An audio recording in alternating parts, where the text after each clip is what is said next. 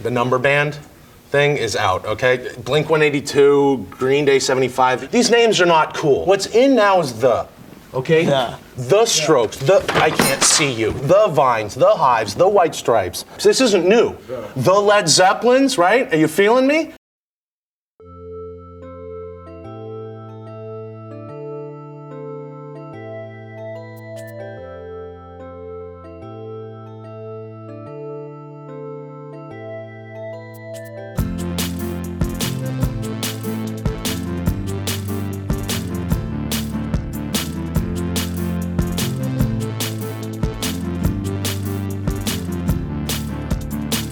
Welcome to Album Book Club, a bi-weekly podcast in which we decide upon a theme, recommend records that fit that theme, and then meet back up to share our thoughts. I'm Joey Albin. I'm Darvil Hurlbutt. And I'm James Doyle.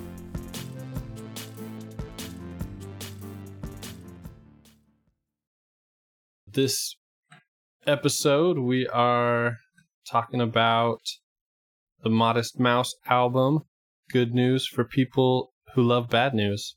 And it is the fourth album released by the band and was the album that kind of took the band mainstream. They had songs on the radio, Float On, Ocean Breathe Salty. And Darvil, can you remind our listeners of the theme that we have started with this album? Yeah, so this round the theme is Go Green. So just an album with a cover that's green or prominently green. You wouldn't get pinched if you wore this album cover on St. Patrick's Day. This is kind of a lime album, and I guess that counts for green. Oh, the color. I mean, it's definitely, if you put that in front of a kid and you say, hey, what color is this? I feel like majority are going to say green. That's true. I think this theme is ableist and doesn't consider our colorblind listeners. Colorblind listeners is a very funny phrase.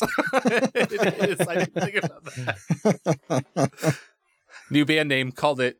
Yeah. Colorblind listeners. Nice. How much, I know we talked a little bit about how much you'd listened to this album before. How much Modest Mouse have you listened to? What do you think? First things you want to say about the album? I think a good thing to start on this would be talking about the personnel on this record, because that's not what some people would be expecting. This was the first album without Jeremiah Green playing drums, who's founding member of Modest Mouse and was a member on every album except for this one. So I think that's kind of an important thing to note. He tragically passed away. I think it was earlier this year. Yeah, I got super bummed out reading about this. He died in just this past, almost a year ago. It was this end of December 2022. Yeah, like, I went down this whole spiral of like, oh, he was only 45 and he died of cancer. And then all these people, I was reading a Reddit thread about it, and all these people in their comments are like telling about all the ways young people they know have died of cancer. And I was just like, existentially spiraling reading about it. So yeah, what led me to that was the fact that I looked up Jeremiah Green's drum setup for this record and I couldn't find it, and I was like, what the heck is going on? and that's what led me to the fact that like he had passed away, and then like this is the only record that had Benjamin Michael on drums. So the lineup on this record was Isaac Brock on vocals, guitar, and numerous other instruments, Eric Judy on bass guitar, and also additional guitars, Dan Gallucci on guitar and keyboards, Benjamin Weichel on drums, and then Tom Peloso on stand-up bass and fiddle. And then there are also several other additional people on this, including on The Good Times Are Killing Me, the Flaming Lips played backup instruments. That's cool. On The Devil's Workday and the horn intro, that's the Dirty Dozen brass band. Dennis Herring plays accordion on Bukowski, and then the Rising Star fife and drum band play on The Good Times Are Killing Me. So lots of really cool session musicians and guest musicians and everything that, if you just look at the track list, are completely unfeatured. Yeah. So I thought it was pretty cool to see the Dirty Dozen brass band listed when I looked it up this morning. I actually saw them about a year ago, they opened for Tab Benoit here in Oklahoma City, and they were really good. Miles Davis's son is the band leader and has been for quite a while. Unfortunately, and we'll get into this on the album, I'm not a huge fan of all of the cabaret horn stuff on this album, but I do like Dirty Dozen Brass Band. That's a cool tying in from another album, though. Sorry, that Miles Davis' son. That's true. That's true. Here. Look at that. Yeah, so I'll go ahead and do a confessional here. So I mentioned at the end of the last episode, I wasn't familiar with this album. I was familiar with the song Float On, but I really didn't know anything about Modest Mouse beyond that. Turns out that's really true, because I was continually met with things I didn't know. For one, I didn't know Modest Mouse was from the United States. I thought they were European. I think a lot of this is because I kept confusing. I think Modest Mouse and Franz Ferdinand live in the same file cabinet in my brain, and so I kind of just seamlessly mix them together. Although I don't think they're European either. I think just the Franz Ferdinand World War I thing keeps making me think that. I also didn't know that, like, Float On is really only representative of, like, one of their sounds. Like, as I was listening to this album, I was kind of surprised to hear what the band actually sounds like outside of that song, because it a lot of times strays quite far from that sound, which I have varying opinions on. But yeah, so this was good for me to listen to, because I thought I didn't know much about Modest Mouse, and I didn't know how little I knew about Modest Mouse. Yeah, for me, it was interesting. I had a friend who was very into this record, and then also this band in general, and I would very often listen to this record with him, and so I was pretty familiar with it. But after that time in high school, I didn't ever really listen to this record again, because it wasn't necessarily in my wheelhouse. And it was interesting coming back as an adult, especially as an adult musician, like we talked about before, where you know things that you didn't know before, because there were a lot of things about this album that I appreciated a lot more, and there were also some things that kind of wore thin. And I don't think that I think this is a record that is an unfortunate victim of the CD, where 16 tracks is probably a bit much. And I know some of those are interludes and stuff like that, but even the interludes are a little unnecessary at times. And I feel like this would have been a really great LP if some of the fat was trimmed, which I know is like kind of becoming my recurring theme on this podcast. But I do think that a lot of times it's this kind of like pressure to put out more work than is necessary, because you want to fill time because of the format. And at the time, it was pushing CDs. So yeah, there are some things on here that I think are absolutely brilliant. I think that are, even if you don't think that you like this band, I think are worth listening to. Because if you've only heard Float On, I think you'll be surprised. So, Darvil, why did you pick this beyond its cover being green? Yeah, and I was going to say, so I actually, my route for picking a theme was, I want to do this album. What's a theme that would let me, that this album would fit in? And yeah, I think I love it. I also, when I had the idea for the theme, I really liked the theme too, because it's not like what's your most, what's your longest, what's your, like, you could pick an album that you hate with this theme. And so, but I do love this album. And I think I wanted to do it in the podcast too, because it's interesting. So I've had other albums that I enjoy a lot, but I don't think they're very interesting to talk about, especially when 90% of it sounds the same. But this one, we get lots of different sounds, kind of like you were saying, Joey, kind of takes it in lots of different places. And I've gotten to the point, it wasn't immediate, but I am at the point that I love all those places. I think we'll find some spots that I agree with James that it's thin. But yeah, I think it's really interesting. I really love the music. And I was trying to remember, because I listened to this in high school. I know my best friend Clint had the album, and that's where I was introduced to it. But we never like sat around listening to music. I don't know why I bought this album, because it wasn't from Float On. Like, I found out about Float On from the album, then I heard it, I saw it on MTV. But I'm guessing at some point Clint probably had it playing, and I was like, oh, I have $20, I'll buy this album. But it is one, kind of like you were saying, James, I loved it in high school.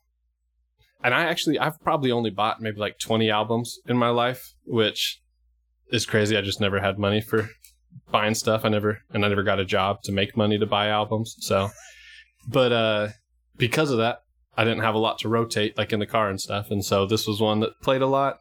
But whenever I come back to it as an adult, I love it even more. And we'll spend a good week or two just with this album on repeat. I'll admit that was when you brought up the Green album thing, that was also my first strategy, was like, what albums, what bands do I want to talk about? Are any of these Green?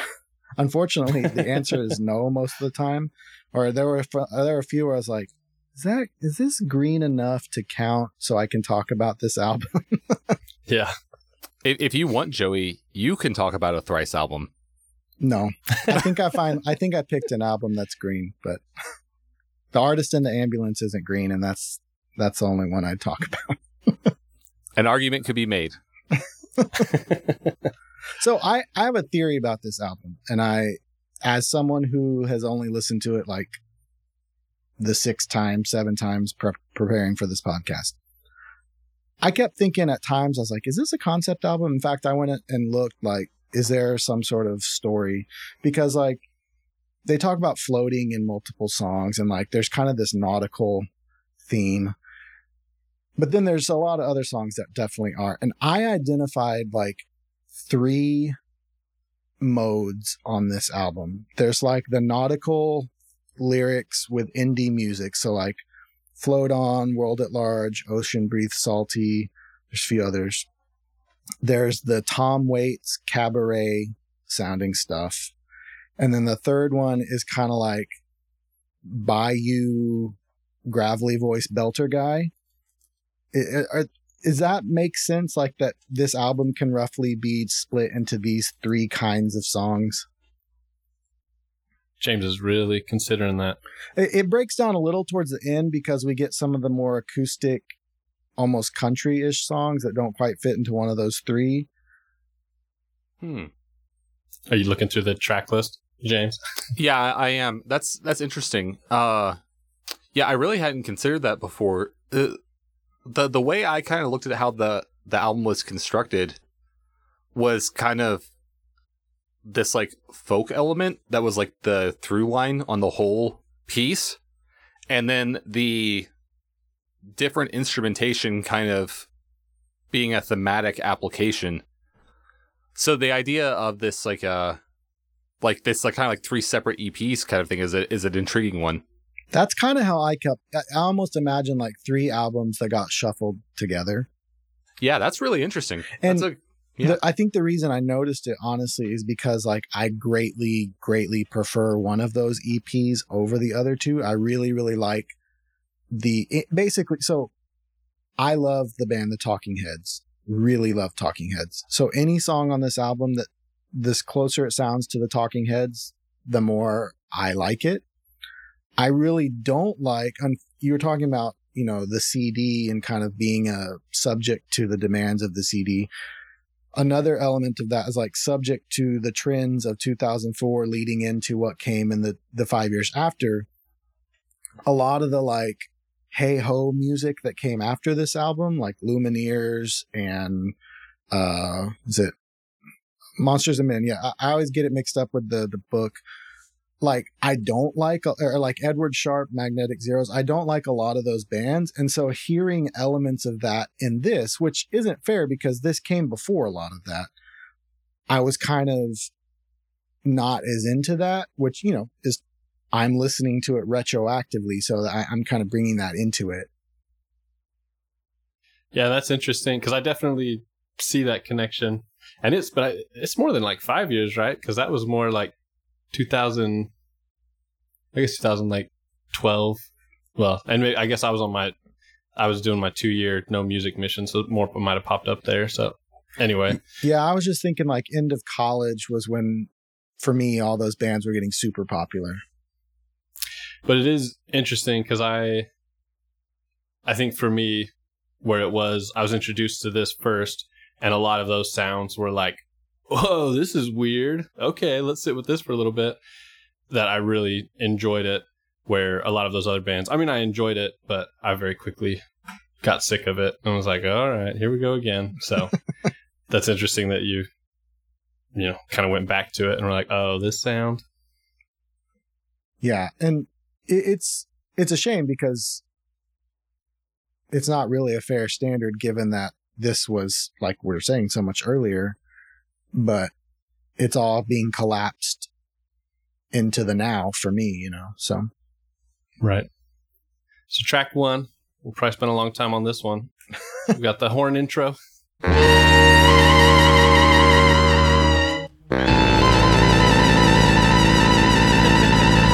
Which really isn't an intro. It's just the beginning of whatever song it is later. Right. They just took those few seconds, copy paste it into the start. And did that do anything for you? Are you guys upset that that's there? Do you not care? Do you like it? I mean, it caught me off guard because I didn't know this element of their sound existed. So I was interested, like, where's this going? Like, it kind of reminded me, and then I kept thinking this later on too, like, I don't like it as much anymore, but for a while was really into the album Dog Problems by The Format. And like the kind of brass band feel of that kind of reminded me of it. I mean, more later than the intro, but I wasn't aware that it was a track on its own. I just always thought it was part of the world at large. So that was kind of strange, but I know that it's a track on its own because when I would just have my iPod playing my music on shuffle, I would get this and it was like, oh, is this going to be just the horn intro or is this the Devil's Workday? We'll see. But it's interesting to me. I don't know. I like it where it's just kind of, oh, here, let's turn this album on. And you just get this blast in the face that then completely shifts going into the second track. But then, so it feels very out of place, but it's kind of like that Daryl from The Office quote you mentioned last episode, where it's like, just so you know, this will be in place later. So just to give you a taste of what's coming. I like it. The days get shorter and the nights get cold. I like the autumn, but this place is getting old. I pack up my belongings and I head for the coast. It might not be a lot, but Track 2, The World at Large. This is one of my favorite songs on the album. Very easy to enjoy this song. So this might be a good place to put it by just like perceptions of music and how I think this podcast has been such an interesting, fascinating development because you never really get to have these conversations with in depth with musicians that you play with. And despite what my wife thinks, where she's like, it's just so funny because you guys always disagree with each other. Like there is commonality there. But one of the things we talked about on the last episode was that like you don't consider yourself to be a person who will just like listen to a synth sound for like the subtlest changes or whatever because you find it boring. But for me, what I think is boring is when a song has very, very little harmonic or melodic material and just repeats it over and over and over again and never goes anywhere with it. So like I'm much more interested in listening to a chord be held out for 30 seconds and then moving to another chord because that gives me some sense of motion. Whereas when I was listening to this again, I never thought this when I was younger, but listening to this now, I'm like, this is just material from Float On slowed down that sits there as a 4.5-minute introduction to the song Float On. I not coming at it from the same angle of like Stasis, but like with Float On being the only song I had any familiarity with at all. I also really like the song World at Large. I agree, Darvil. I think it's really good. I love when it builds so slowly. You finally get all the strings at the end. It's really nice. I thought very quickly that like this is Float On, not just because they use the words floating, but like the movement, the harmonic movement, everything is the same. And in fact, it happens again. I'm jumping ahead here, but One Chance, track 15, is also very, very similar. It's weird to say similar because that makes it sound like I'm talking about like the genre or their tonality, but I mean like compositionally very similar to Float On. It almost reminds me of like if you gave 10 musicians a song and were like, I want you to make your version of this song, and you'd get 10 different songs, but you'd kind of all hear they were using the same source. Like that's kind of what my ears kept doing with this song as well, that like this is just getting us to the real song, you know. I like it. I also like Float On, so I guess that makes sense. That's always been an interesting thing for me with this song. Like, it's felt like the first half of Float On, or the like, here, hop on this bus, we're going to drive to this song, and like, just start the experience. So then when the song hits, you know what's there. And I'll come back to that in a second. I want to talk about what James mentioned, and that's really interesting to me, just comparing, you know, how this for you is like that synth stuff for me, where I'm just like, okay, I'm bored, get on with it. And just trying to like piece apart what it is. Because I do agree, you know, it's like hit loop on this, you know, 4-chord progression, whatever. But I think for me, the big thing, if you got rid of the lyrics, which, you know, later it is just instrumental, I very easily would hit a point where I'm like, okay, get on with it. But having the vocal melody, even if I don't know what he's saying or what they are, like that helps me have something to hang on to.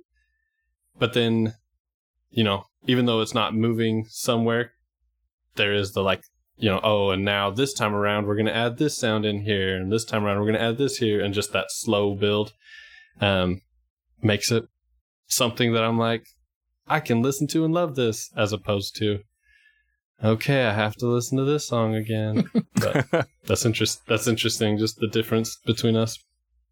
It's interesting, like what makes something boring or not. Because like I'm thinking that, so like you've each kind of outlined like these are things I find boring. I'm trying to think like, what do I find boring? And it's weird because like one of my favorite bands is this act band artist, I don't know, Vardruna. They do like this kind of Viking world music chant type stuff. It's all very like cinematic, very repetitive, but it's not boring.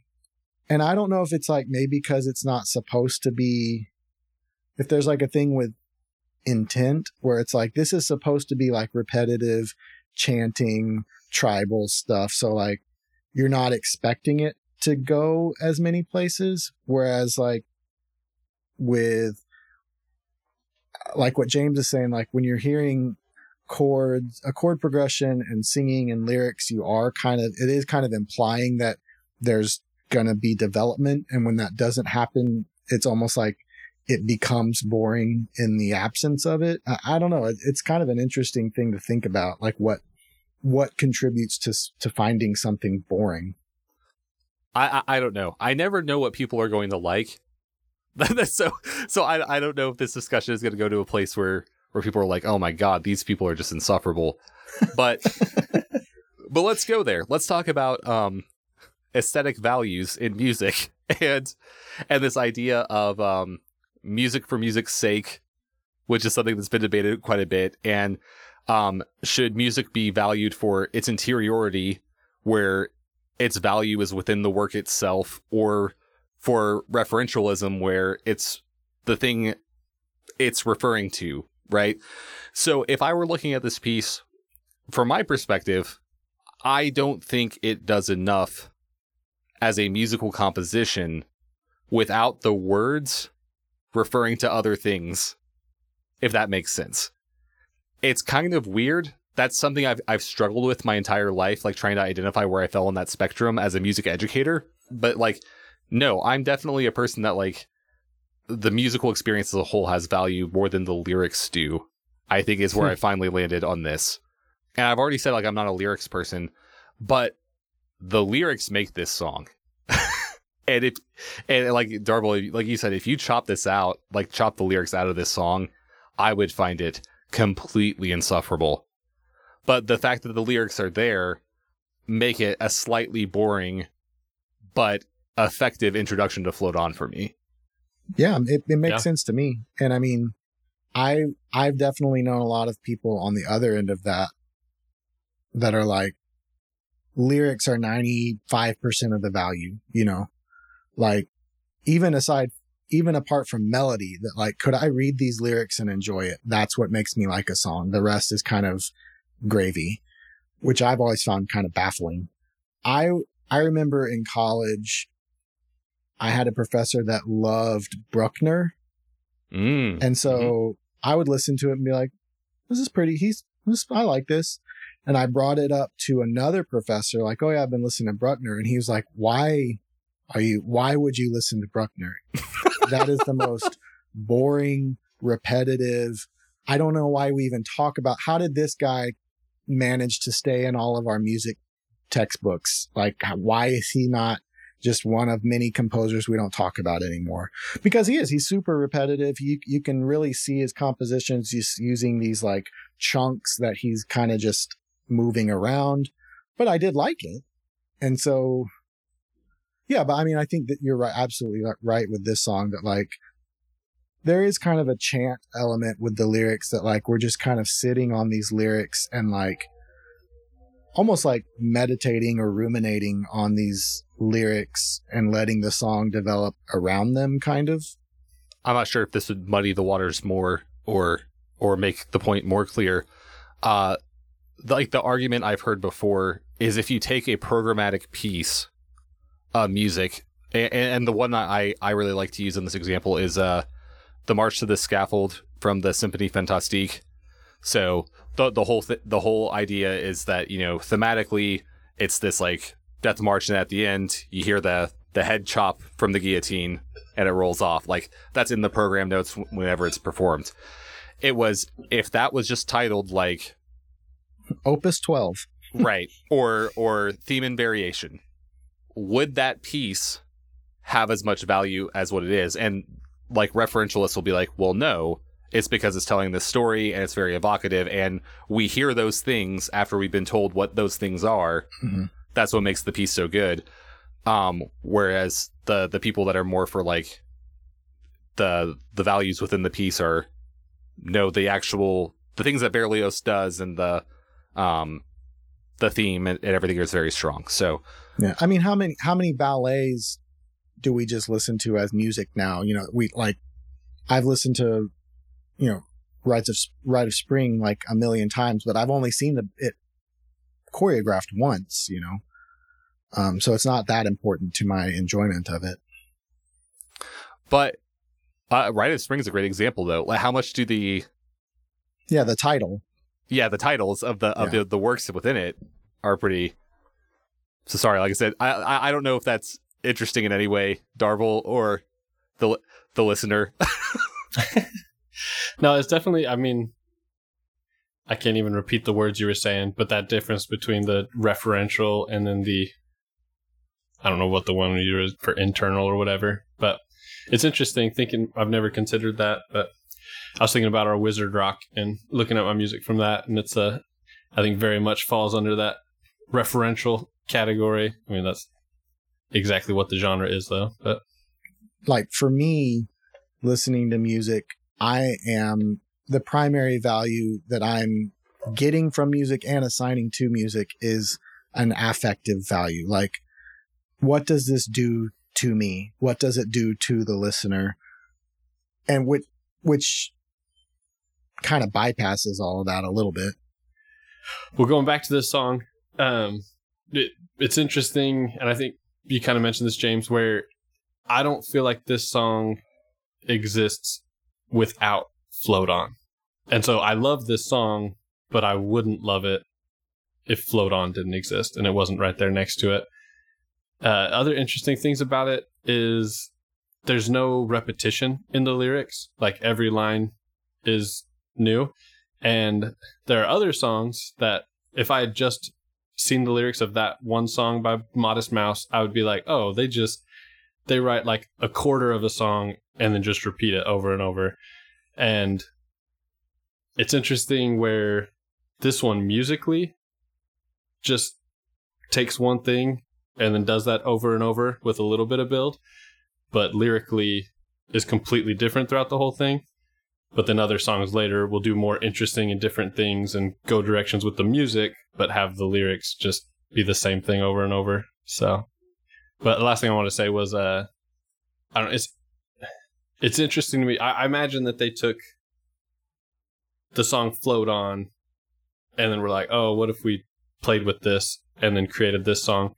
And it's an interesting idea to me. And maybe that's not how it was, but it's made me want to do that with music I write, to take a song I've already written and create a world at large version of it and see what I get out of that. Well, and that's something that we acknowledged was a songwriting technique back on the Lorna Shore episode, because that's what they did for Pain Remains, if you recall. They wrote Pain Remains, and then were like, what if we made this a epic trilogy? And the song Pain Remains became Pain Remains 2. So. Oh, I forgot about that. Part of the shared album book club podcast universe. And I said that was the last thing, but I forgot about some of the other things. There's so many cool sounds in this album. I love the guitar sounds. There's a lot of similarities, but small differences throughout it. I love like the ba ba ba ba ba ba ba sounds in there, and then you get that little tin whistle sounding thing doing it. Just lots of cool, interesting sounds in there. And then fun lyrics like, my thoughts were so loud I couldn't hear my mouth. Anyway, I think we're ready. Move on to track 3, Float On.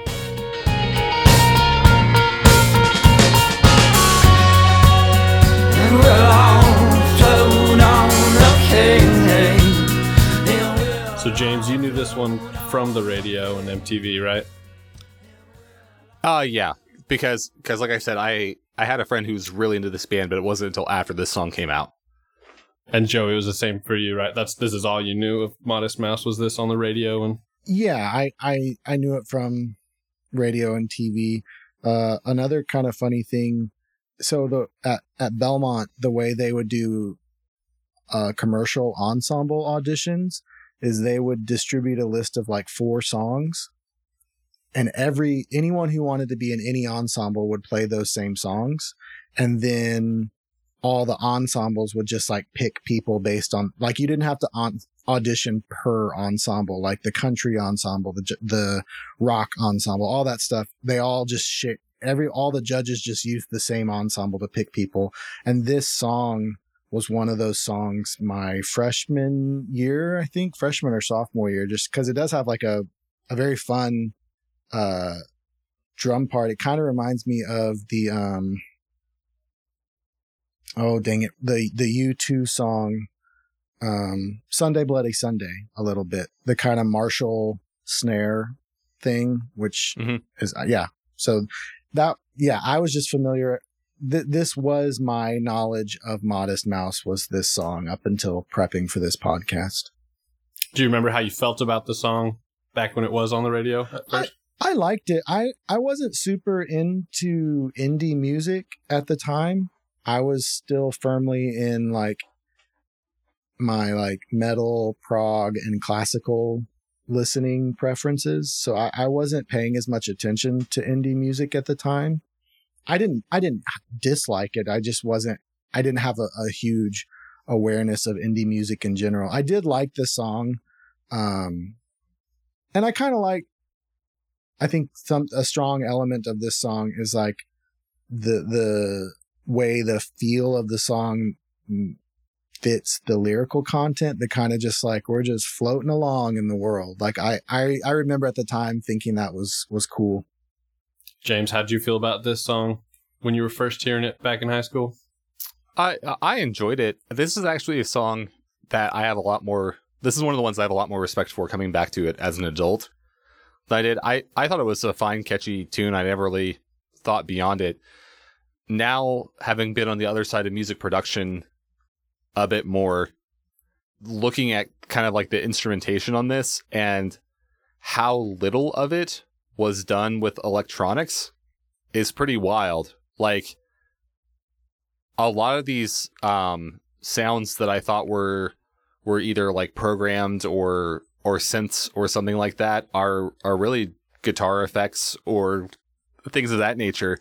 And that's wild because they, like you said, there are some really cool sounds they get on this record as a whole. And I think that combined with the really stellar drumming, just some really like almost Ringo Starr level choices of picking the right thing to fit the tune, but doing it in a way where I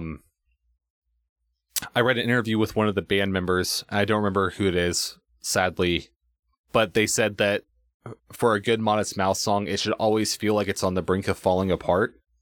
And there is a bit of characteristic with that, with the timing's a little bit loose and a little bit squirrely, not as much as it is on other parts of the record, but much more so than when you look at 2004 and look at the albums that were topping the charts at the time, where everything was so firmly snapped to the grid and compressed in Pro Tools. Yeah, it's just a really good song production through and through. I'm amazed at how the song is just an immediate, like, you know, you got it on in the car and you're just like kind of bouncing with it and just feeling good. And I don't know how much is just having that kind of like it's just the right tempo with that bass line that kind of has that push and beat. But I don't know. I love it. I cannot be in a bad mood and listen to this song. Well, also one of the strongest hooks of the early aughts, that very, very like infectious, you know, earworm melody. Well, and the tone of the guitar with it is just so good. This song, yeah, it's so good. It also, if I can make it through this whole podcast without referring to this band as Franz Ferdinand, I will be ecstatic. But like Franz Ferdinand, Take Me Out is like, you know, I'm definitely not the only person to mix these bands up, because like Franz Ferdinand's Take Me Out is like the minor key version of this song. Like, you know, like the same kind of tempo, jangly guitar, the alliterative band name. Yeah, I think this song's probably a better song than Take Me Out. And Take Me Out definitely doesn't have that loose feel. It is like a much more... It's a tight. Yeah, like dialed in, song, tight, yeah. Almost dance floor type song. Yeah, and it is, like you said, Joey, just the fact that the lyrics match the feel of the song so well. Just the, you know, there's some fun ones in there. The fake Jamaican took every last dime with that scam. It was worth it just to learn from Slide Around. Like, this kid, we just float on, backed my car into a cop car. He drove off. Sometimes life's okay. Yeah, it's a great song.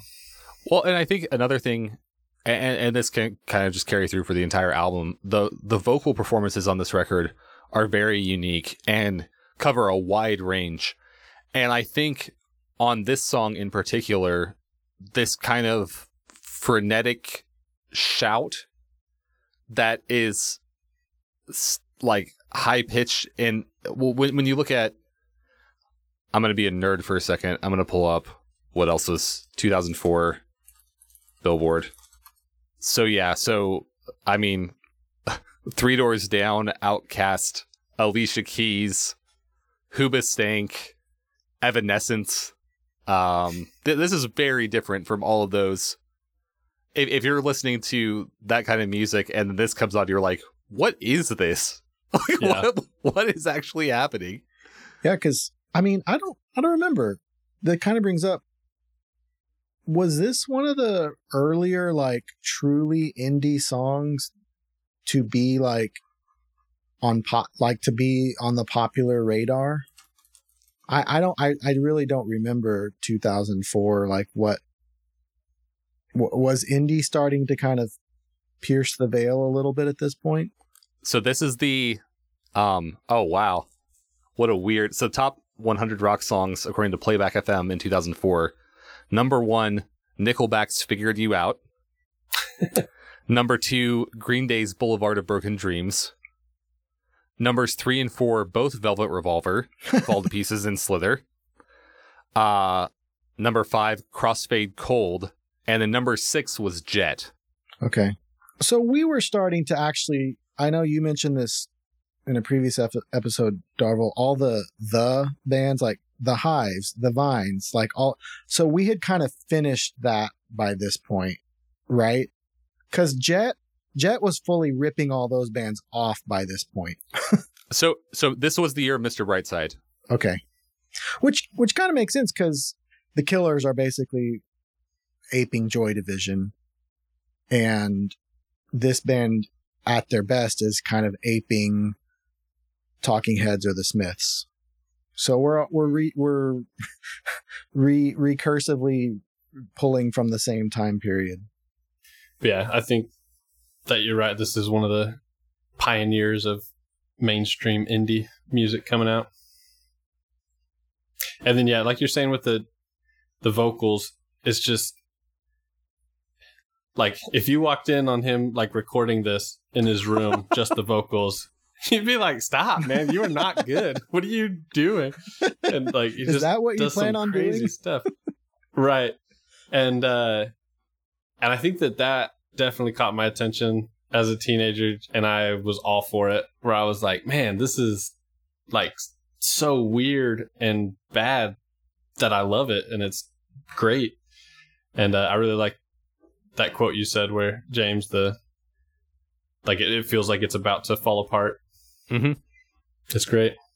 All right. Well, the other single, I guess The World at Large was a single also. But anyway, the other one that I knew on the radio, Ocean Breathes Salty. You tell me what you want and I'll tell you what you get. You get away from me.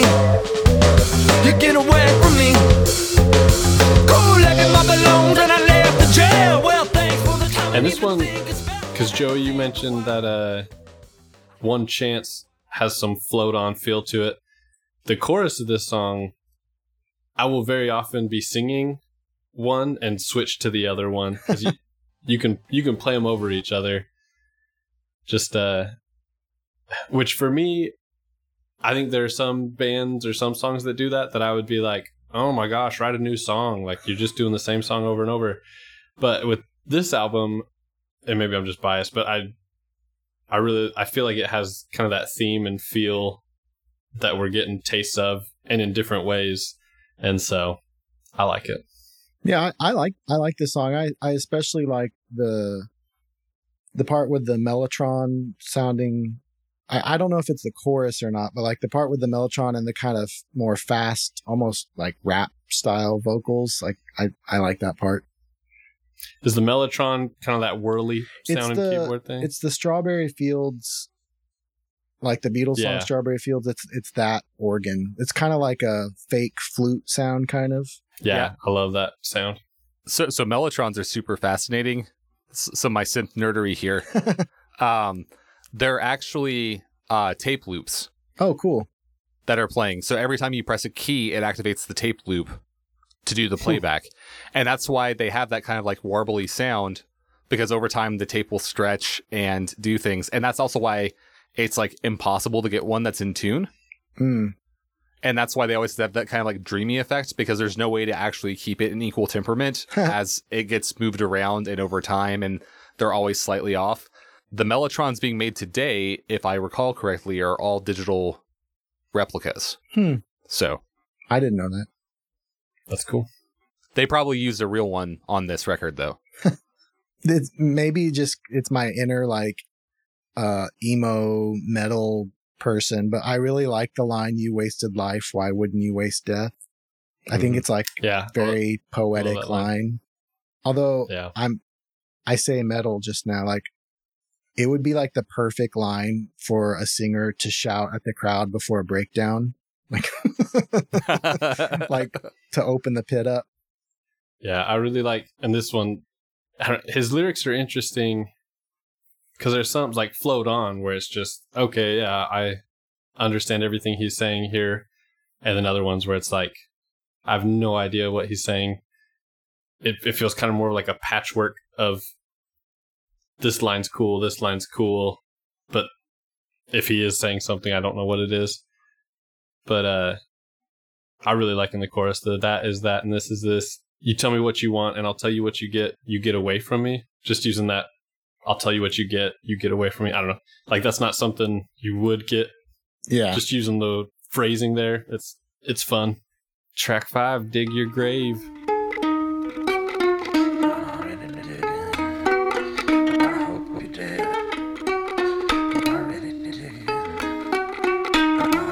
This is another little interlude thing, right? Oh, yeah. That's right. I don't have anything to say about this. It's 12 seconds. Yeah. So the horn intro, we talked about just kind of the out of nowhere, hits you with something, but World at Large, Float On, Ocean Breeze, Salty, definitely like makes sense for those to be together. And then I feel like Bury Me With It is definitely taking us to a different place. And so, I mean, Dig Your Grave kind of gives us a little bit of that, like, transition. It's true. So. We've talked a lot on this podcast about like the rhythm of an album, like, oh, this album starts off with a bang and then it just gets worse and worse. Or like this album starts slow, but by the end I'm into it, all that. Unfortunately, like you were just saying, Darvil, Dig Your Grave introduces my least favorite stretch of the album. Like tracks 6 through 9, I really don't like until we get back to track 10, which is firmly in the like indie jangly guitar sound. We've shifted EPs now. That's interesting because I'm not super into track 6 or 7. But I really like 8 a lot. And I would actually say 8 is probably my favorite track on this album. And then I liked 9. But we'll talk about that when we get there. So I'm with you in the first half. And yeah, Bury Me With It is definitely... There's an obnoxiousness to Modest Mouse that we really get. This is like the first taste of it.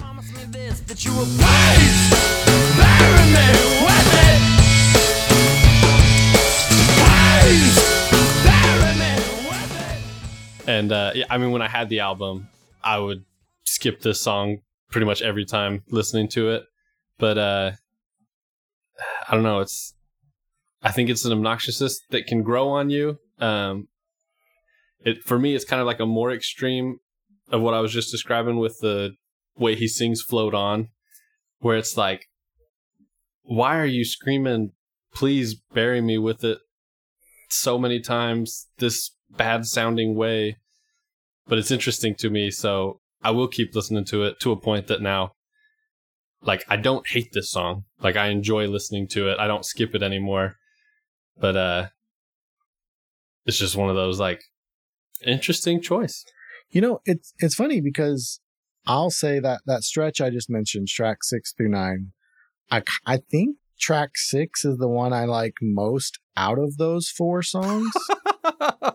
I still don't really like it a lot, but like if I had to pick out of those 4 the one I like the most, it would probably be track 6 by a decent amount. Weirdly, I don't know. Did you listen to the album Lazaretto by Jack White? Yeah. The vocals on Bury Me With It kind of remind me of Jack White's like weird garage rock rap he did on Lazaretto, which I thought I kind of liked it. And I also like the like extreme loud, soft on Bury Me With It as well. So for me, like the track is not a skip. 7 is a skip, but 6 is not. And I think that the redeeming factor is the part where it gets to the good news for people who like bad news segment in the lyrics. There's some interesting kind of like development there and everything. And even like with the recapitulation, it's kind of done in a way that I think is earned at that point in time, where we've done enough transitional material and enough like where it comes back to it, it's not tiresome.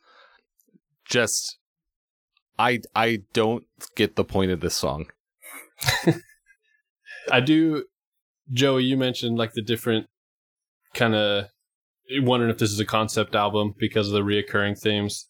There's definitely a lot of like funeral, coffin, death, and so we get a lot of that here with the Bury Me With It. I don't like when the name of an album is the name of a track on the album. It makes it very confusing when you're trying to get like a smart speaker to play something, because they're like, do you want the album? You want the song? What are we doing here? It feels cheap to me. I do like when the album is a lyric in the album and it's not the title of that track. And so, yeah, just hearing that in the bridge here, the good news for people who love bad news. It's like, oh, there it is. That's the name of the album. It's like, I haven't watched Family Guy in forever, but there's the scene in Family Guy when they're watching the movie, and when you're watching a movie and one of the characters says the name of the movie and you're like, he said it. What, are we some sort of Suicide Squad? That's the one that came to mind for me. Oh, yeah. Oh, my God.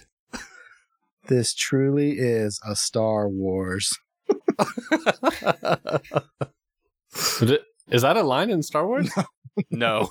Oh, I was like, how do I not know that line? It was said by Jar Jar Binks, who just blocked it out. Oh, okay. Awesome. Well, let's get to the most skippable track on the album then.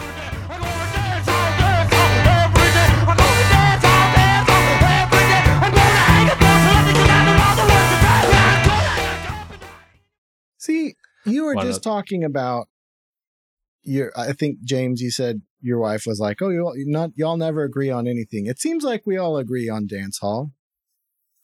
Well, so when I was listening to this, I had this moment where I was like, I think this song, like my dislike of this song, is what Joey and Darvil were talking about with the song Skinny Ape on the Gorillaz record. I dislike this song more than I dislike the Ape song.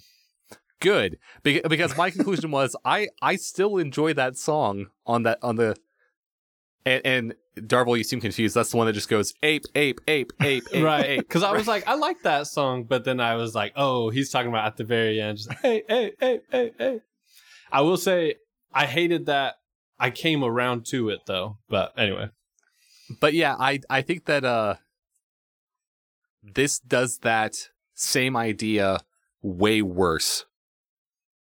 Yeah, and with the Skinny Ape, that's like, all right, now the song's over. Let's play it out with this and do it here at the end. Where this is like, song starting, here we go. We're just going to do this choppy thing the whole way through. I think it's weird with this song because like, I was like listening to it while I was doing something else. And do you ever have that thing where you realize you haven't been paying attention, and then when your brain finally does like pay a tiny bit of attention, you're like, oh my gosh, I hate this. I had been paying attention enough to realize that I really don't like this. That happened with this song, and it's weird because like I was trying to figure out what don't I like about this. Like, I don't mind how he's singing, because it is kind of this just like really extreme, like David Byrne type vocals. I don't mind the guitars. It's weird. I don't mind the repetitiveness, because I can think of lots of other songs where they're just kind of like saying the same thing over and over again. But I don't this song almost sounds like a joke song, or even like, I don't know, like little kid music where they're just like, where it's like made for 4-year-olds or something. Like it has that kind of feel, like a novelty song almost. Yeah, I definitely get that. Like, why why are you doing this? Like, it seems like a joke, but here it is, a track on this hit album. And I don't even know what that. I'm gonna dance hall every day. Like, I mean, I get the idea. Like, I'm gonna dance all day, but dance hall every day. I don't even know what he's trying to say in the line he's saying 100 times. I think it's like one of those things that like you notice, like when you've been in a studio situation for like multiple days and you're just kind of like goofing off, and it's like, hey, if you notice that dance hall and dance hall sound familiar, and then you kind of like put like a little like riff. I agree with Joey that it seems like something they were doing to kind of amuse themselves, and they were like, put it on the album. We have to fill another 5 minutes on the CD. It's weird because a song I really like from the 80s is Dance Hall Days by, I think it's by Wang Chung, which I don't know if it actually makes that same pun or if I always just heard it, because it sounds like Dance Hall Days something, but then it also sounds like he's saying dance all day. Or it might just sound like that. I don't know. Might be a misheard lyric, but I do like that song a lot. The genius annotation for the whole song is, some dude on drugs wants to dance all at the dance hall every day. Yeah. He don't want to work. He just wants to bang on the drum all day. I do. This is a fun one. Occasionally, Brittany and I will sing this for fun because it's fun to say the lyrics. And there's also, there's something appealing, and maybe it's just my personality or humor. Like, it can be fun to be obnoxious, and especially listening to this as a teenager and playing this album in my house as a teenager. Like, even if I didn't enjoy this song, I would blast it just to get the reaction from my siblings and my parents, right? Like, turn this off, stop, make him stop. Like, and I even just at Thanksgiving with my family, I was like, I think most of what I say, the goal is either to get laughter or eyes rolling. Like, if I can get one of those two things, like, I'm happy. And so I think I do prefer Bury Me With It over Dance Hall, but I have listened to this song many, many times just for that. Like, just going to be weird, just going to be obnoxious, and, have the kids in the van like, what's wrong with you, Dad? And love it. Controls the landing disease, keeps a watchful eye on me if he's really so damn mild. Well, my problem is I can't see, well, who would want to be? Who would want to be such a control freak? Bukowski, I'm really curious about this one. Because, James already mentioned that it's possibly his favorite on the album. It definitely was my favorite in high school and is still one of my... I wouldn't say it's my favorite now, but it's definitely up there for me. But Joey, that doesn't seem to be the case for you. No.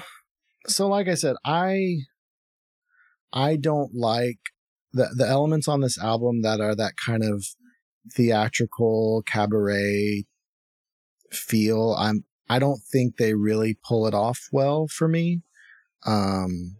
Especially like on the next song when they go like full Tom Waits like impression, I would say, like, just, I'm not a huge fan.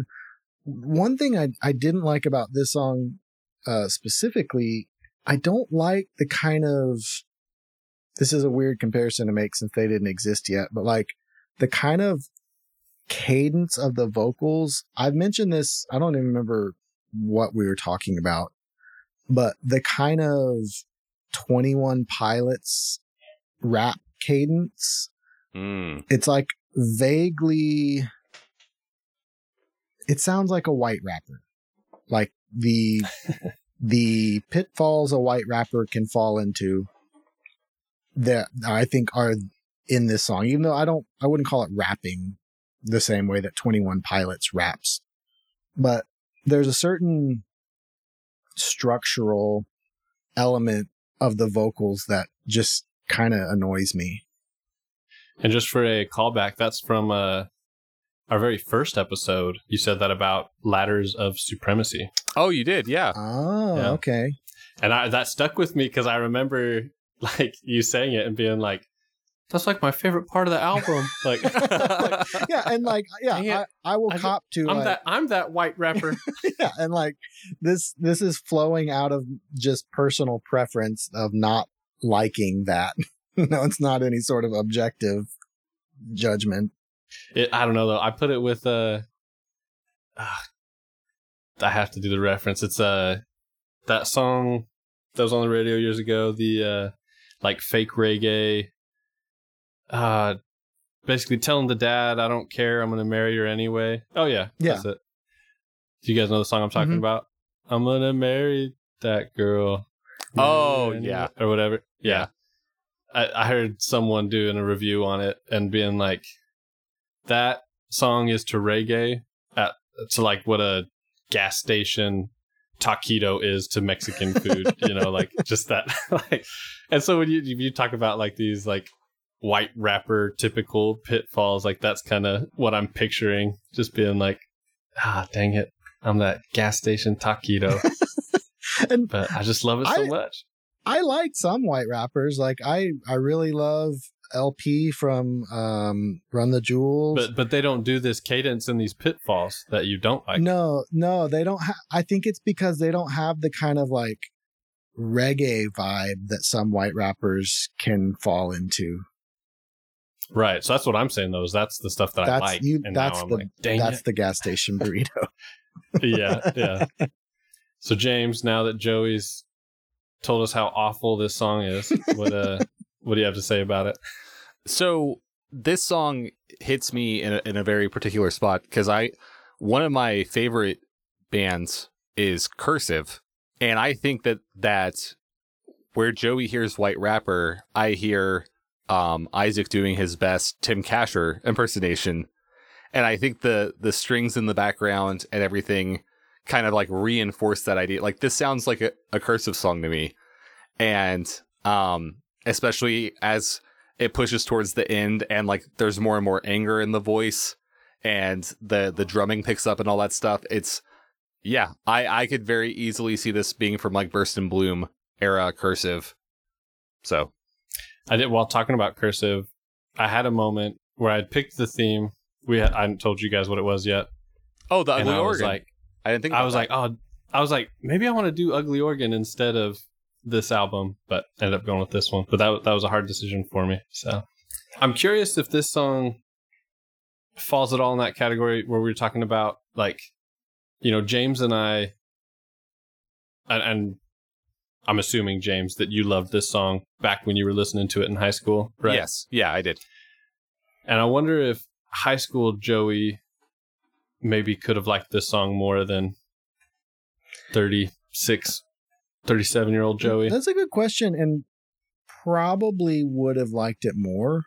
Because, so like I said, when I heard that album Dog Problems by The Format, I loved it. And it was because of all the like horn section, very theatrical, very earnest, like loved it.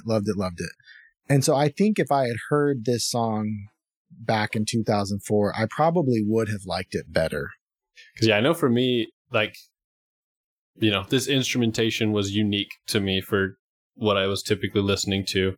And I just feel like it works so well with the picking banjo, the string and the guitar. Like, I just love the feel and sound of it. For me, there was also kind of like a forbidden appeal to it because this was one I deleted off of my media player because I couldn't, sleep at night listening to a song that's saying, like, why would God want to be such a control freak? And little Christian me was, like, oh, I shouldn't listen to that. That's bad. That's bad.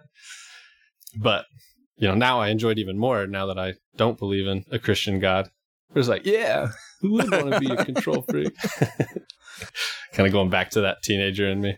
I do think that we should point out that this does have the unfortunate lens of looking at this from 2023 of using a very problematic phrase in the second verse in the line about God giving life.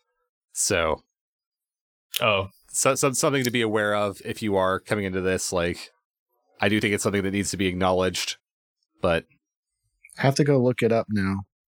One time when I was in third grade, I was like sitting underneath the slide in the playground, just hanging out. And the recess teacher came over and was like, "Get out of there. I know what you're doing."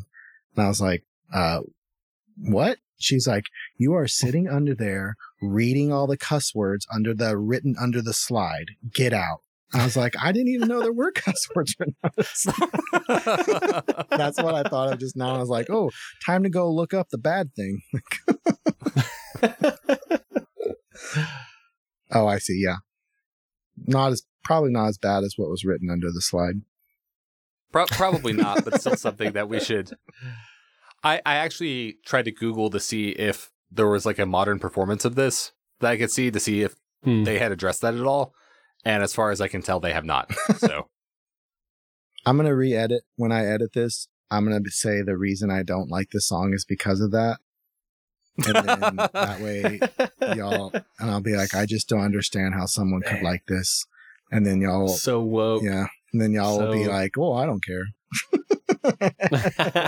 You just make us sound awful. AI, you can make us say anything nowadays. Just stitch it together. Back to Bukowski. Yeah,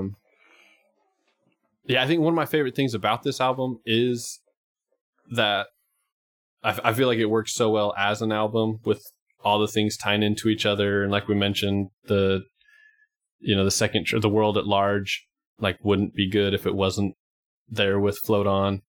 But the line in this one, well, all that icing and all that cake, I can't make it to your wedding, but I'm sure I'll be at your wake. So we get more of the kind of funeral feel there. And I think there's even a line in a later song that talks about wedding cake. So again, just enjoy the theme of it. Is anyone on this podcast familiar with the works of Bukowski? I'm not. I only know the very tiny bit I know because I Googled what the heck is Bukowski. I've only ever heard of of various people that love Bukowski, but I've never actually read any Bukowski. When I did, this was a few years back, when I didn't, my belief was dwindling and I didn't feel guilty listening to this song anymore and could enjoy it freely.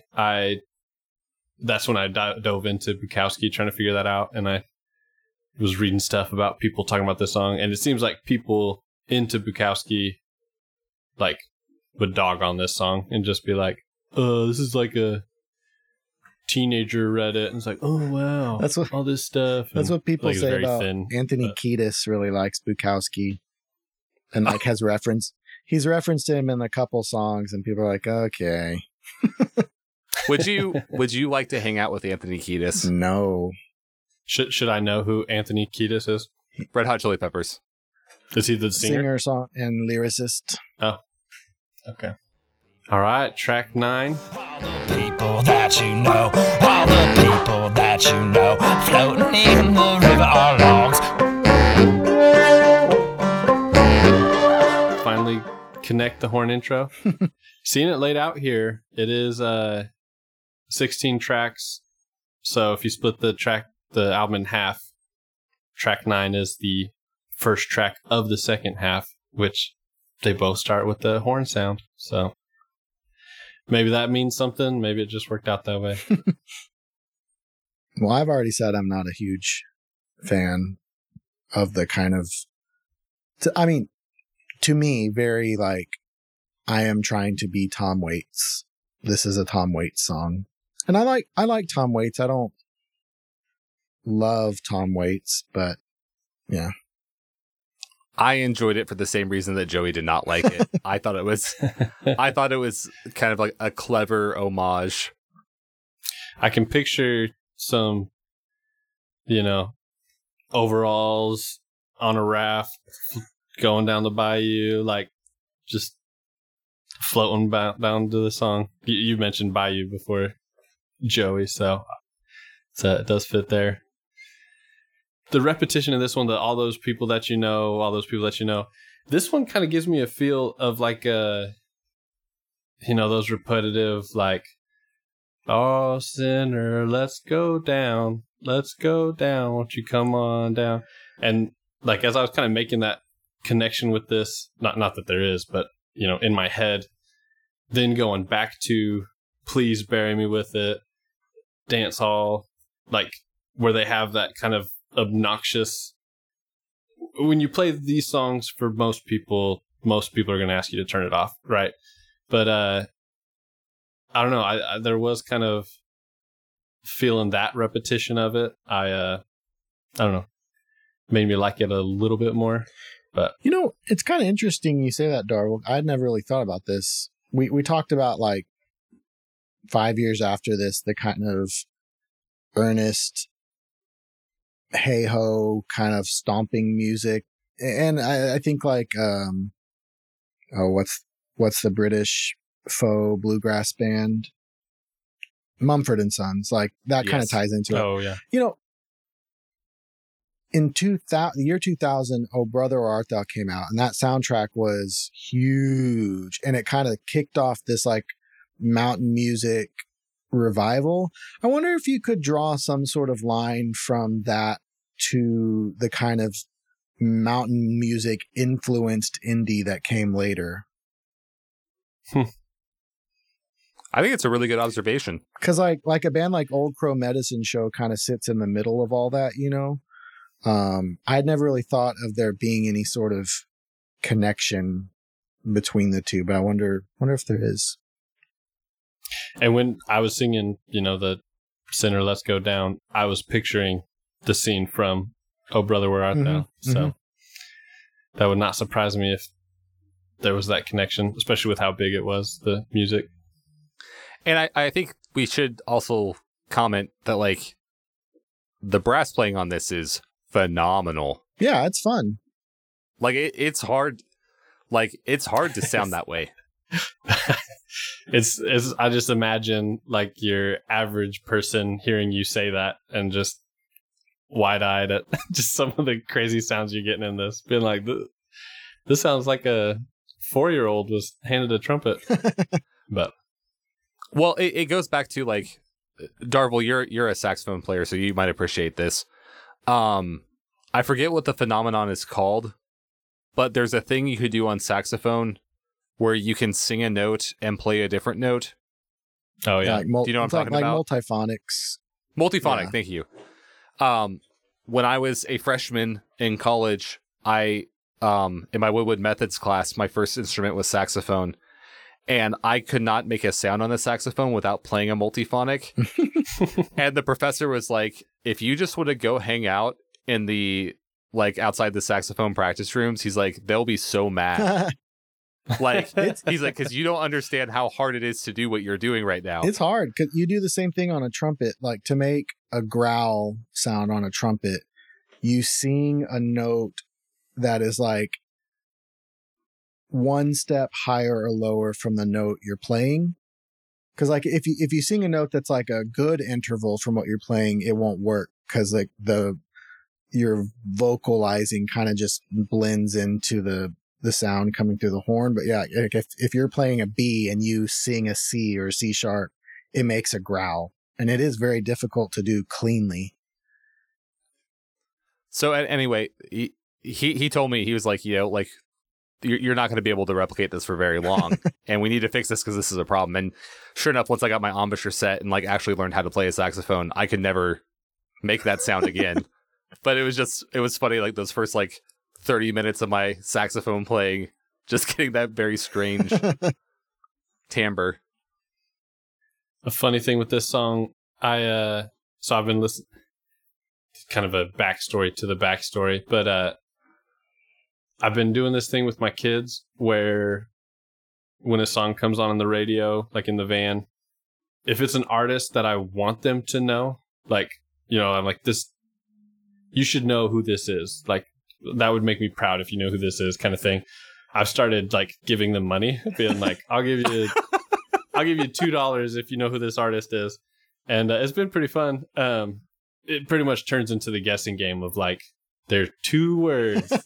The second word is a fruit, because they have no idea. They've never heard of the cranberries before, right? So it's like, so we have a lot of fun with that. But there have been a few. Riley, she got the Eagles for Hotel California and got $4 for that. And I foolishly thought they wouldn't know Weezer, but they got that one too. So I've lost a few bucks doing that, but it's been fun.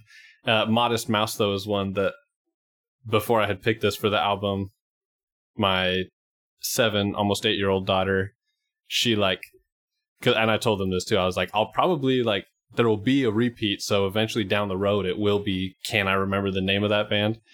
And she like, for weeks, every day is like, Modest Mouse. Modest Mouse. She's like ready for when that song comes on the radio. And she's like, will you please give us money when that song comes on the radio? And like, just very like, she's like ready for this one. And so it's been fun listening to the album and having her. But, and this is again is a fun one for the kids, because when you got those horns, wee, wee, wee, wee, you know, they're like, what the heck is happening? Just laughing. What are we listening to? But they were singing the words, all those people that you know floating in the river are logs. And I was like, that's funny, because he's saying floating in the river are lost. I was like, but that'd be funny if it was logs. But looking at the lyrics, I was wrong. It is all those people that you know floating in the river are logs. So I've been singing it wrong for almost a decade. This is one with lyrics where I want to try to figure out what he's trying to say in this song, but I have no idea. But there's lines I like let's take this potted plant to the woods and set it free. It's just a fun line to me. I don't know. As life gets longer and awful feels softer, well, it feels pretty soft to me. And if it takes... All right. Hopping into the View. So, Joey, you feel like this is where we step into a different EP, or is this going back to I think one we have earlier? I think we're like kind of briefly revisiting the first EP. This is where I'm back on board with the album, because I really like this song. And this one also very strong Franz Ferdinand vibes. Yeah. One thing that is kind of funny about this song, maybe, so the whole album, the guitar playing is very Johnny Marr guitar playing, who's the guitar player for the Smiths. And this song is maybe the most Johnny Marr. And then I learned that like right after this album was recorded, Johnny Marr joined Modest Mouse for a few years, which I didn't know, which I thought was kind of funny that like they already had all these guitar parts that were basically his guitar, like sound just like something he would play anyways, that he was just like, hey, what if I just joined the band? I had never put Modest Mouse and Franz Ferdinand next to each other before, but it definitely makes sense. I think my big thing was like, when I think Modest Mouse, I think like kind of rowdy, all over the place, obnoxious, crazy vocals, where Franz Ferdinand is not that. But then when you get into the music, especially with this song, it's like, oh yeah, definitely tons of similarities there. Yeah, I enjoyed it. I think it's a really good track. Again, this is very good drumming on this record all throughout. And this is one that I would like to play a lot. This kind of like dance vibe kind of thing. I think I would enjoy this a lot. So I really enjoy the like verse 2. You get that pow pow pow pow pow in the back and stuff. Just little quirky things in the music that I love. And a little bit of that like counter melody kind of stuff kind of ties into like the it's kind of Gorillaz-esque. That da-dee-da-doo-da-da, this kind of stuff in the background. I think that kind of also plays into my like of the song. I don't have a lot to say about it other than that. Going back to the guitar, this is something that's always been weird for me, but good weird for me. Like, I feel like Modest Mouse is very rowdy and just kind of like, yeah, we're getting a little crazy going with it. But with the energy and that feel, I've always expected it to be like a more full, like heavy guitar sound with that style of music. And so having that feel, but with this like thin kind of squirrely guitar sound has always like been weird for me. And but I think it works for me so well too, because I like, you know, with like more rowdy music, I kind of picture like bigger guys like, oh yeah, don't mess with me, man. Where this, I think, is more of the me rowdy, where I'm like the scrawny, lanky kid, like, I'm getting wild, man. Like, but I don't know. It's kind of like a contrast that I really enjoy. All right, track 11, Satin in a Coffin. Are you dead? Are you sleeping? Are you dead? Are you sleeping? Are you dead? Are you sleeping? God, I sure hope you are dead. You know, so I said earlier, like, generally on this album, the more it sounds like the songs that are more in that float on and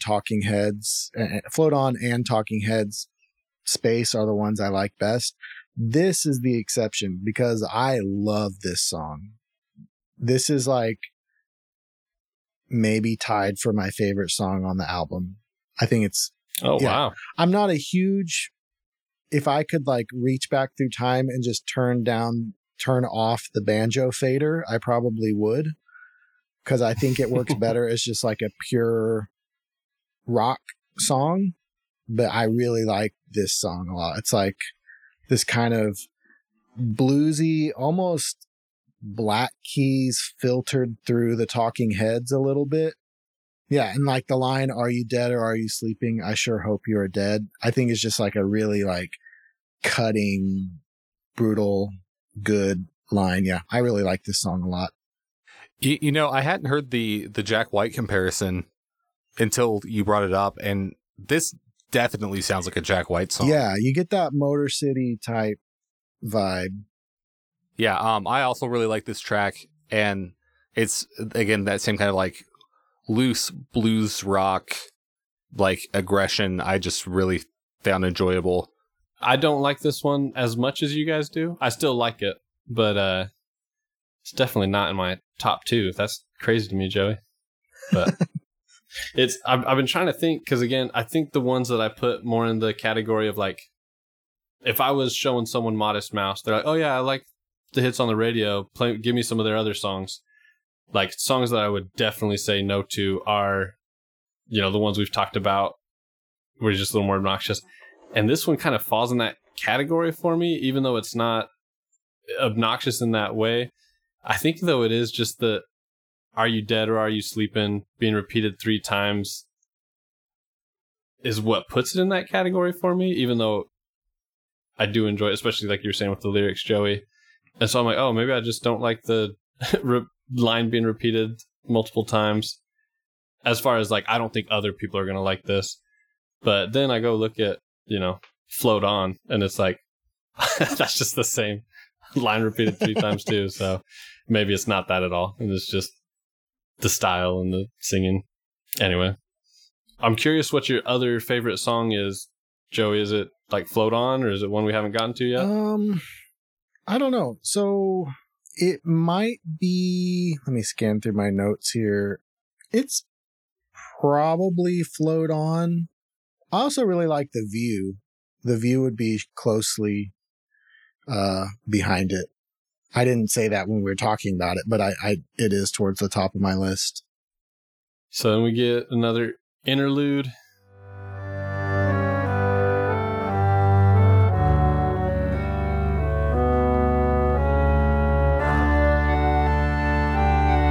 This interlude kind of cements my my theory of there being in this album an EP of nautical themed indie songs, because this little interlude sounds very like nautical to me. Yeah. And I've never, like, I've known the interludes are in there, but I haven't like looked at the track list and kind of seen when they're happening and how it breaks up the album that way. I mean, this one I definitely, feel like we're coming down from that rowdiness. And so there's other albums where interludes happen and I'm like, you can just delete that off the album for me. I don't care about it. But I feel like this album does a good job with, all right, here's another transition. Let's bring it down for Blame It on the Tetons. Scapegoat now.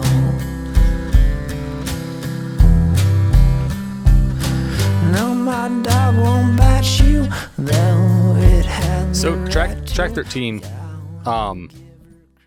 I had forgotten this was a Modest Mouse song.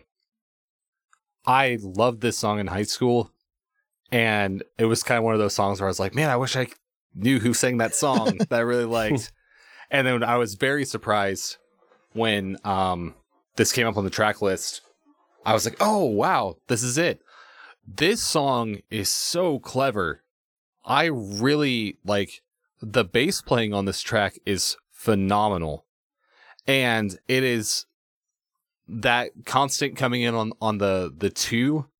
So you get the bum ba da ba throughout the song. And then there's never really a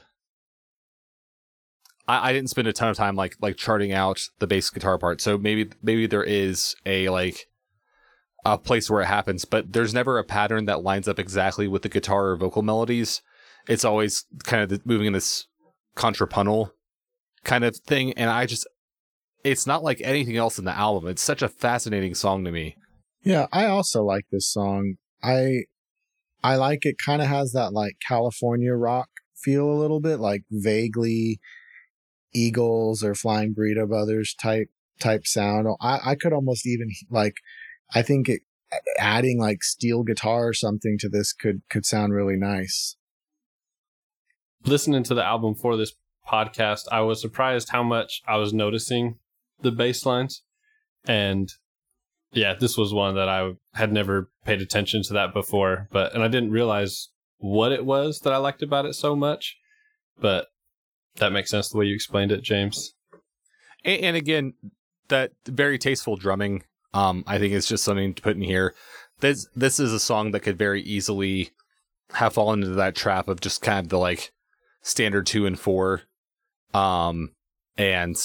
or worse, it could have fallen into the trap of the early aughts, like the overly busy indie rock drumming.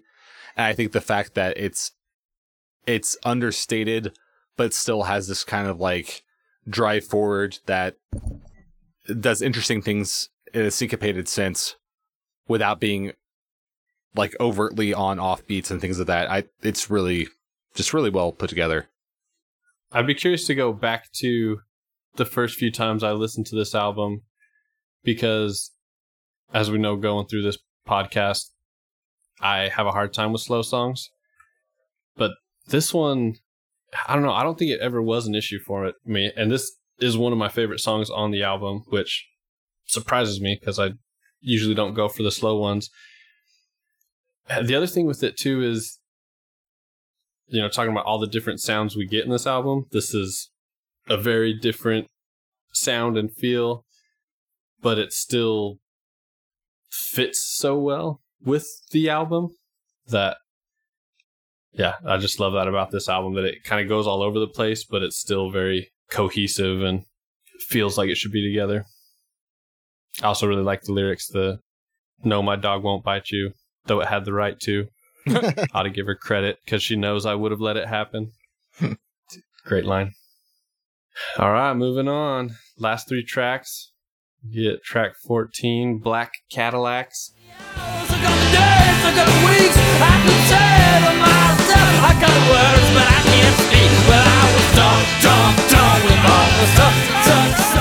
So this one, it was kind of cool for me doing this podcast. A lot of times when I do listen to my music, I just put on like my old school iTunes playlist that has like the actual physical songs I owned, mostly from high school, and just have that on shuffle like while I'm working and stuff. And I'll listen to this album off of that. And this one is not on there because of all the F words. And, again, I would have left it now, but high school me deleted it. And so when I was listening to this on Spotify, I had a moment of like, how do I, like, I knew this song, but it like, for an album that I knew so well, it was like, ooh, what's this little treasure I've never really experienced fully before. So this has been my favorite one while listening to it right now, just because it's fresher for me. This song is interesting to me because it's a fine song. It captures the Modest Mouse sound. I think most people, if you played this for them and told them it was Modest Mouse, they wouldn't be surprised by that if they were only familiar with the radio hits. It kind of feels like a B-side to me, though. Like, it's fine. I don't think it's as good as some of the other stuff. And this late in the album, I don't know what it does that other tracks haven't already accomplished. So for me, this would have been one of the ones I excised. Like, if I were in the studio, I'd be like, we've done this already. We've done it better. But again, if it was on its own, I think, yeah, it's a good song. I really like this song a lot. It is definitely towards, I would say, in like this, Float On, and Satin in a Coffin are like my 3 favorite songs on the album.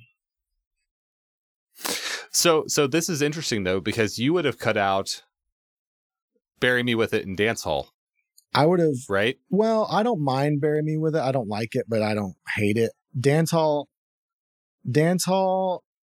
Bukowski, Devil's Workday are like, I could skip all 3 of those.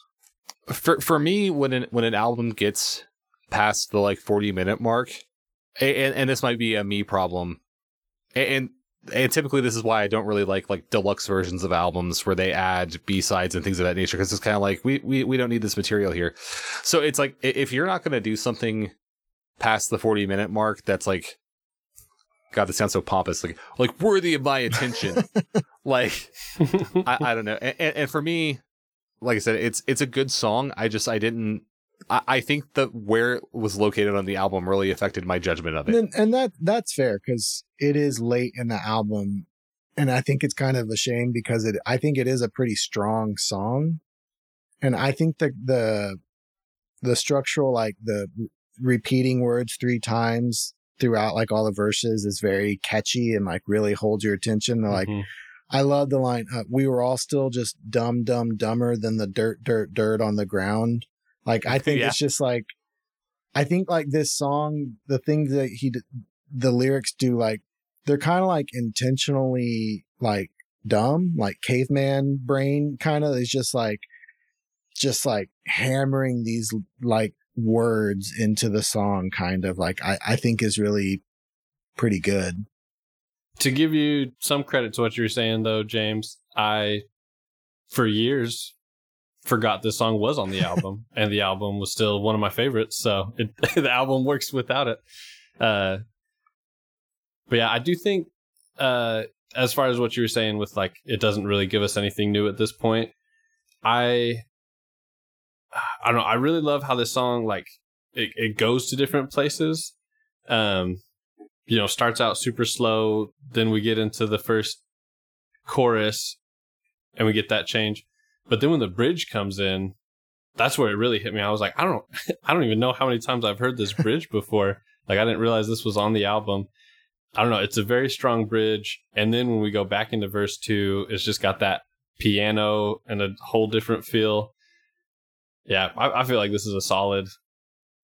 I wouldn't say, it's a B-side track to me. I do feel like it is a full good song. But I like this one a lot. Going back to the funeral coffins feel. Yeah, I like that line a lot. The clouds just hang around like black Cadillacs outside a funeral. It's interesting too, because, at this time, getting into moody teenager emo music, there's lots of death in a lot of those songs, but I feel like the way it's done in this album, like there's just so much specifically on the funeral that is kind of interesting to me and different, that I like it more than just typical death material. Yeah, and I think it's also smart, like from a creative and maybe even commercial standpoint, because like if you were going to write a song about death, one, that's not like a tangible thing, you know, like it's just a concept. And also it's so big and broad of a topic, like, and you either get way in the weeds or you just say cliches. Whereas like writing lyrics about a funeral is much more doable. And like, because you can use sensory words and describe sights and sounds and all that. It's a tangible, you know, moment in time thing versus, and so I think it works. It's really successful because of it. Anything else you want to say about this one? James wishes it wasn't even on the album. See, I feel bad because, like I said, it's a good song. Like, and I would prefer its inclusion. If I had to kick one song off the album, this would not be the song. It would be Dance Hall by far. I'm just messing with you. All right, track 15. One chance. Back out again and go off thinking.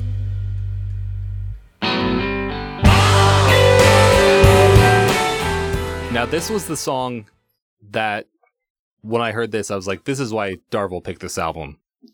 Because this is a Shin song. That's funny you say that, because I had moments listening to this in the last week that I was like, man, it's crazy how many times I'm getting like Shins. I would have never put Shins and Modest Mouse together, but even Black Cadillacs, like the bridge, I was like, man, this kind of has some like Shins elements to it. So that's interesting that you had that with this song. I didn't really make that connection, but it's totally apt. I do really like, there's this moment. It's at 113 in the track where everything cuts out and then they have that guitar line that brings it back in, the ba-da. I thought that was a really cool. There hasn't been a lot of space on this record. It's been a very like in your face record and wild and everything. And I didn't realize how much like I needed space until that moment happened where it was just that little bit of da da da. I was like, oh, it's like a, you know, refreshing sip of water on a hot day. Just like, oh, so good. Probably one of my favorite moments on the entire record. Yeah, the instrumentation in this song is awesome. I meant to point out too, the last track, Black Cadillacs, that was one that the bass line in the verse of that I really, really enjoy. I think I mentioned earlier, like this song kind of also sounds like Float On to me. Like, not like we said, like this is part of the Float On project where everyone wrote their own Float On. Different, obviously, but has some of the same bones, I think. I can hear that. Yeah, I had never put that together, but yeah, I agree. And we get more of ships and sailing. Yeah. This song is one, and maybe it's something with that repetition that, again, I would hesitate, which it hurts me to say it, because I had a moment with this song like 6 or 7 years ago that I was just listening to this album, and it was like I was experiencing this song new and was just obsessed with it and would just play this one track for hours. And but because of the chorus, the constant repetitive, I'm just a box in a cage, that I would be like, hey friend, I have this song I want you to listen to. It might get a little obnoxious, but try to bear through it because it's a great song. But at the same time, like just with how many songs have that kind of obnoxious repetition that, you know, I expect my mom would be like, why are we listening to this? that it is kind of part of that, experience of this album that you get throughout it. So I like it. Yeah, I think it's part of their style. Which makes me enjoy The World at Large so much more, because you don't get any repeating lyrics in that one. Just to mix it up. But yeah, the verse 2 of this, the music there, the didn't mean to laugh, didn't know I had, like, just that drive-in feel. So good. All right. Then last track, Good Times Are Killing Me. The good times are killing me. Enough hair on the dog to make myself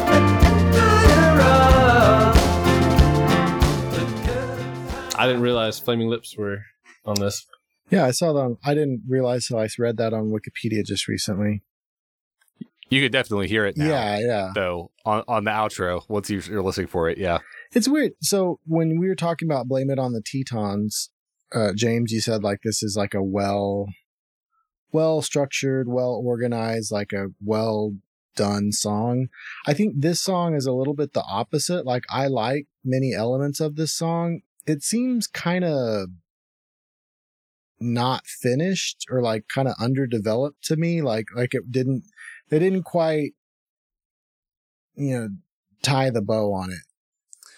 Well, and this is one of those songs that my appreciation of was diminished coming back to this record, because this is almost like a cliche at this point with this type of indie rock where you have an outro track that starts off very like skeletal and simple, and they just keep adding layers and layers and layers, and then it just goes. But I agree with you. There's no payoff. It just is. And I do enjoy it for what it is, but I do think if you had stopped this record at track 13, I think it would have been just as well received as leaving these last three on it, which hurts me to say because I really enjoy track 15 a lot. But I don't get a lot out of this last track musically. Yeah, I mean, I think like for me, like the last two tracks could be like the iTunes deluxe copy. Those, Yeah, it's interesting hearing you guys say that. I really like this song. I also agree with you.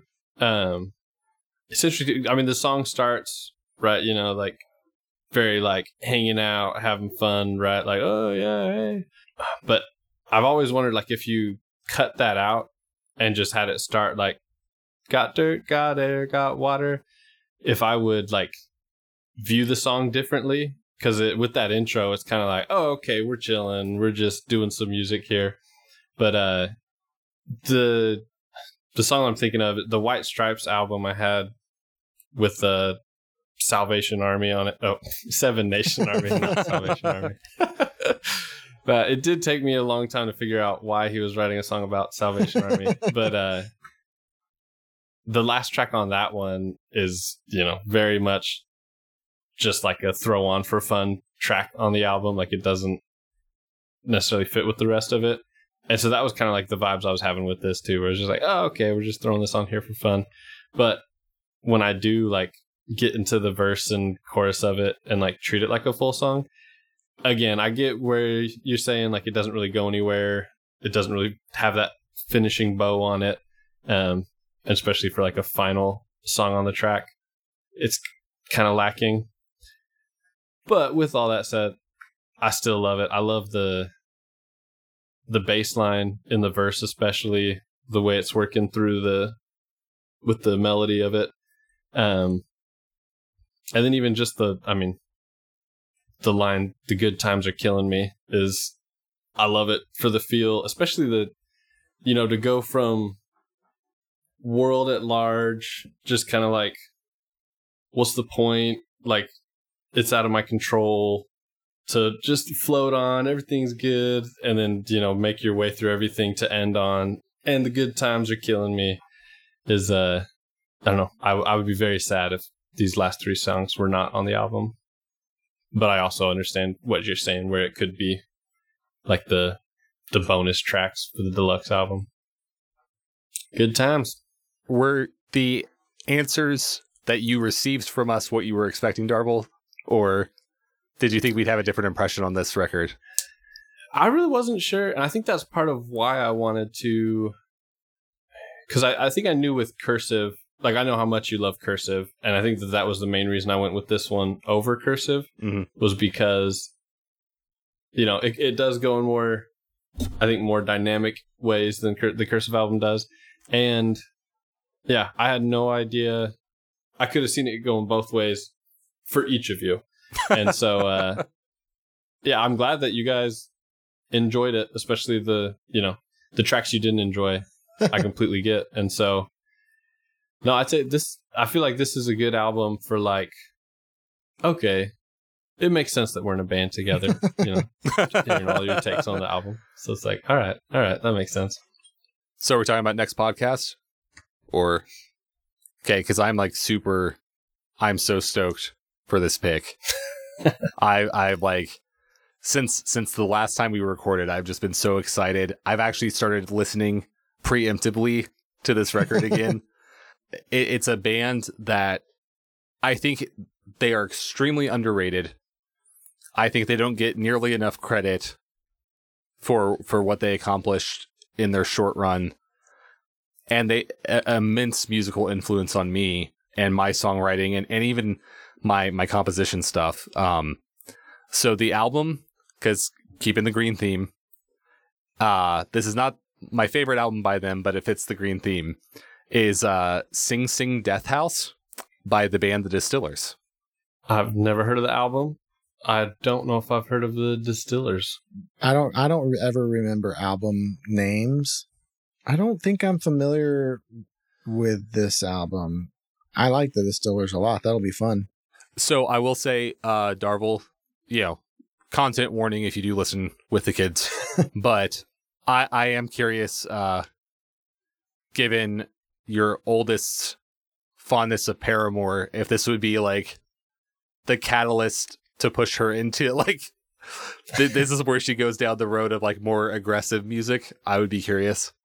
But I mean, also given some of the content on the album, I would also understand why you wouldn't want your daughter of that age listening to this. So I don't know. Cuss words in my kids is so funny. They and content, it might be more than just cuss words, but we were cleaning the other day and she had like Lizzo playing, and I just, whenever she like said the B word, I just went beep really loud, and it was just me and Riley in there, and she was like, "Dad, you don't have to do that. Like, I can hear the B word. It's fine. It's good."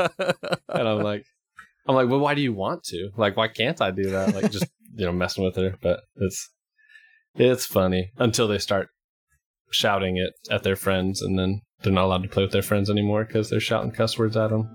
You figure it out as you go. So